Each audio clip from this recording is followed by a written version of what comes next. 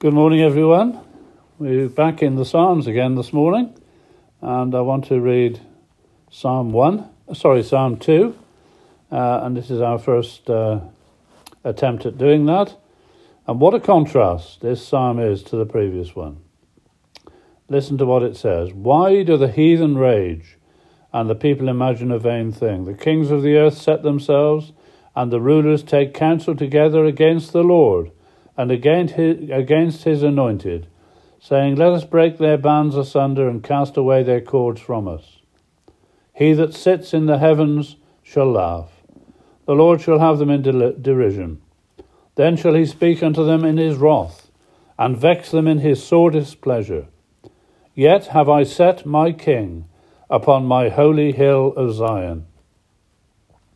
I will declare the decree. The Lord has said unto me, Thou art my son. This day have I begotten thee. Ask of me, and I shall give you the heathen for your inheritance, and the uttermost parts of the earth for your possession. You shall break them with a rod of iron. You shall dash them in pieces like a potter's vessel. Be wise now, therefore, O ye kings. Be instructed, ye judges of the earth.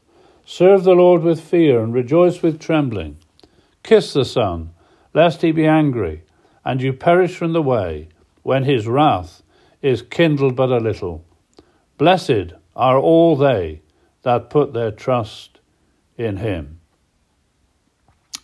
As with many Old Testament prophecies, there is often an interim fulfillment as well as the ultimate and total fulfillment.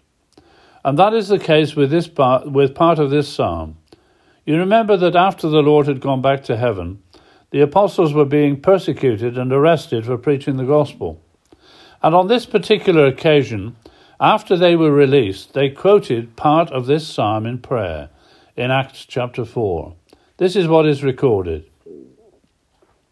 Being let go, they went to their own company and reported all that the chief priests and elders had said unto them.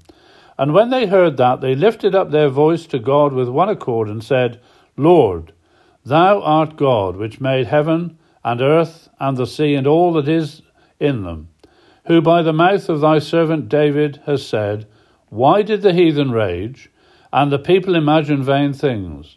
The kings of the earth stood up, and the rulers gathered themselves together against the Lord and against his Christ.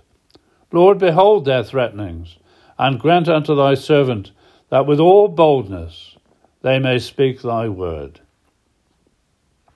But what I want us to emphasize, what I want to emphasize today, as we speak, this is the direction our world is headed.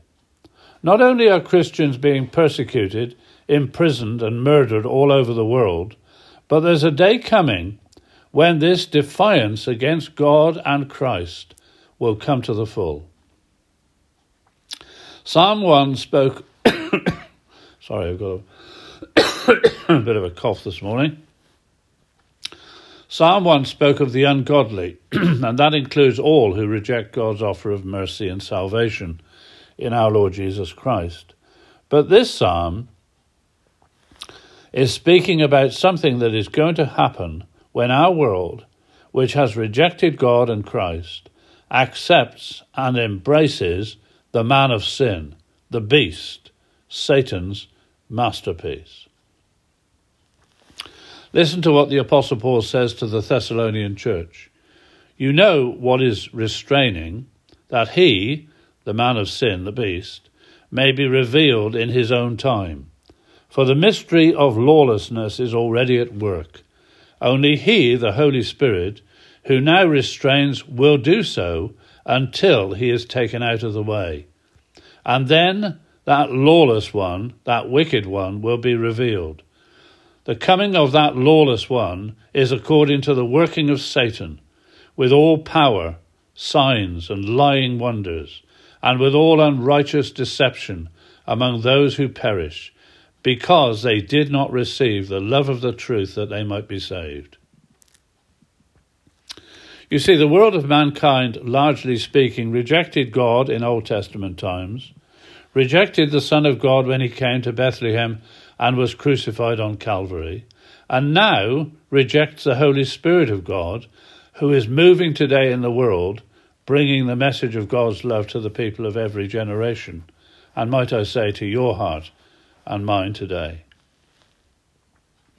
However, the moment is coming soon when that message of the grace of God will fall silent. There'll be no more of these messages. There will be no more of the gospel as we know it today. And why? Because the believers, the Church of Jesus Christ, and with them the Holy Spirit of God, as we've just seen, will leave this world. Praise God, there's a moment coming soon, we believe, when millions of living people will disappear. And even more than that, millions upon millions of those in the graves will be resurrected. And together, at the call of the Lord Jesus himself, we shall meet him in the air and be transported in bodies of glory to heaven to be forever with our glorious Saviour. Jesus said before he went to Calvary to pay the debt for my sins in the darkness alone, "In my Father's house are many mansions. If it were not so, I would have told you. I go to prepare a place for you. And if I go and prepare a place for you, I will come again and receive you unto myself, that where I am, there you may be also." And the Lord Jesus never breaks a promise. But what of those who have rejected him?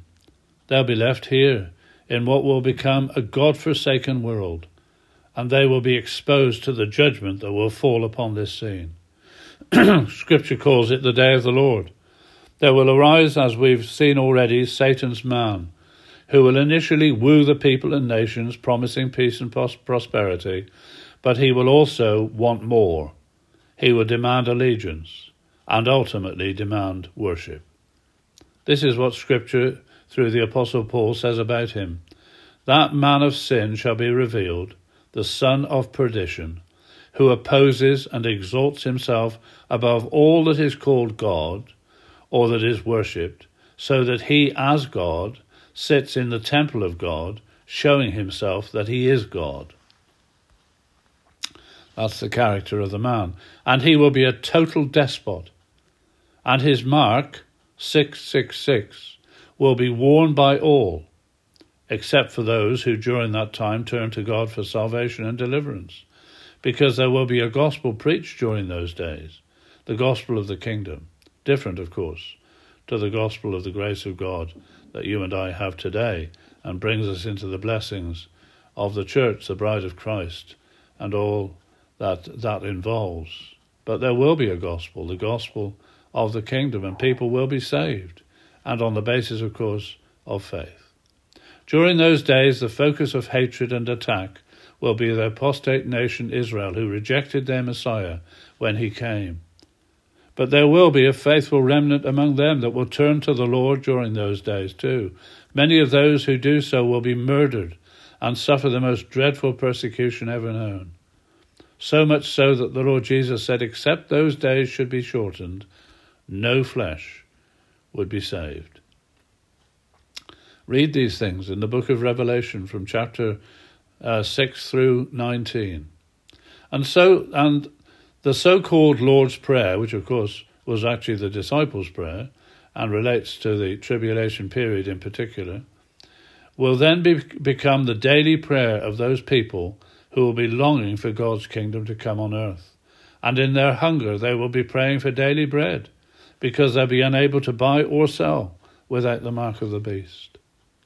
This psalm speaks of the final conflict that will take place at the end of those 7 years of unprecedented tribulation, when at the battle of Armageddon, the enemies of our God and his Christ will do what our verse says. The nations will rage. The peoples of the earth will be filled with vain thoughts. They will openly set themselves against our God and imagine that they can cast him off. But just read again what the psalm goes on to say. He that sits in the heavens will laugh. The Lord shall have them in derision. Then shall he speak unto them in his wrath, and vex them in his sore displeasure. The 19th chapter of Revelation tells us the details regarding that day. The Lord Jesus will come out of heaven, followed by his armies, to execute judgment upon Satan, the beast, and the false prophet, together with the kings of the earth and their armies. I haven't got time to go into that in any more detail.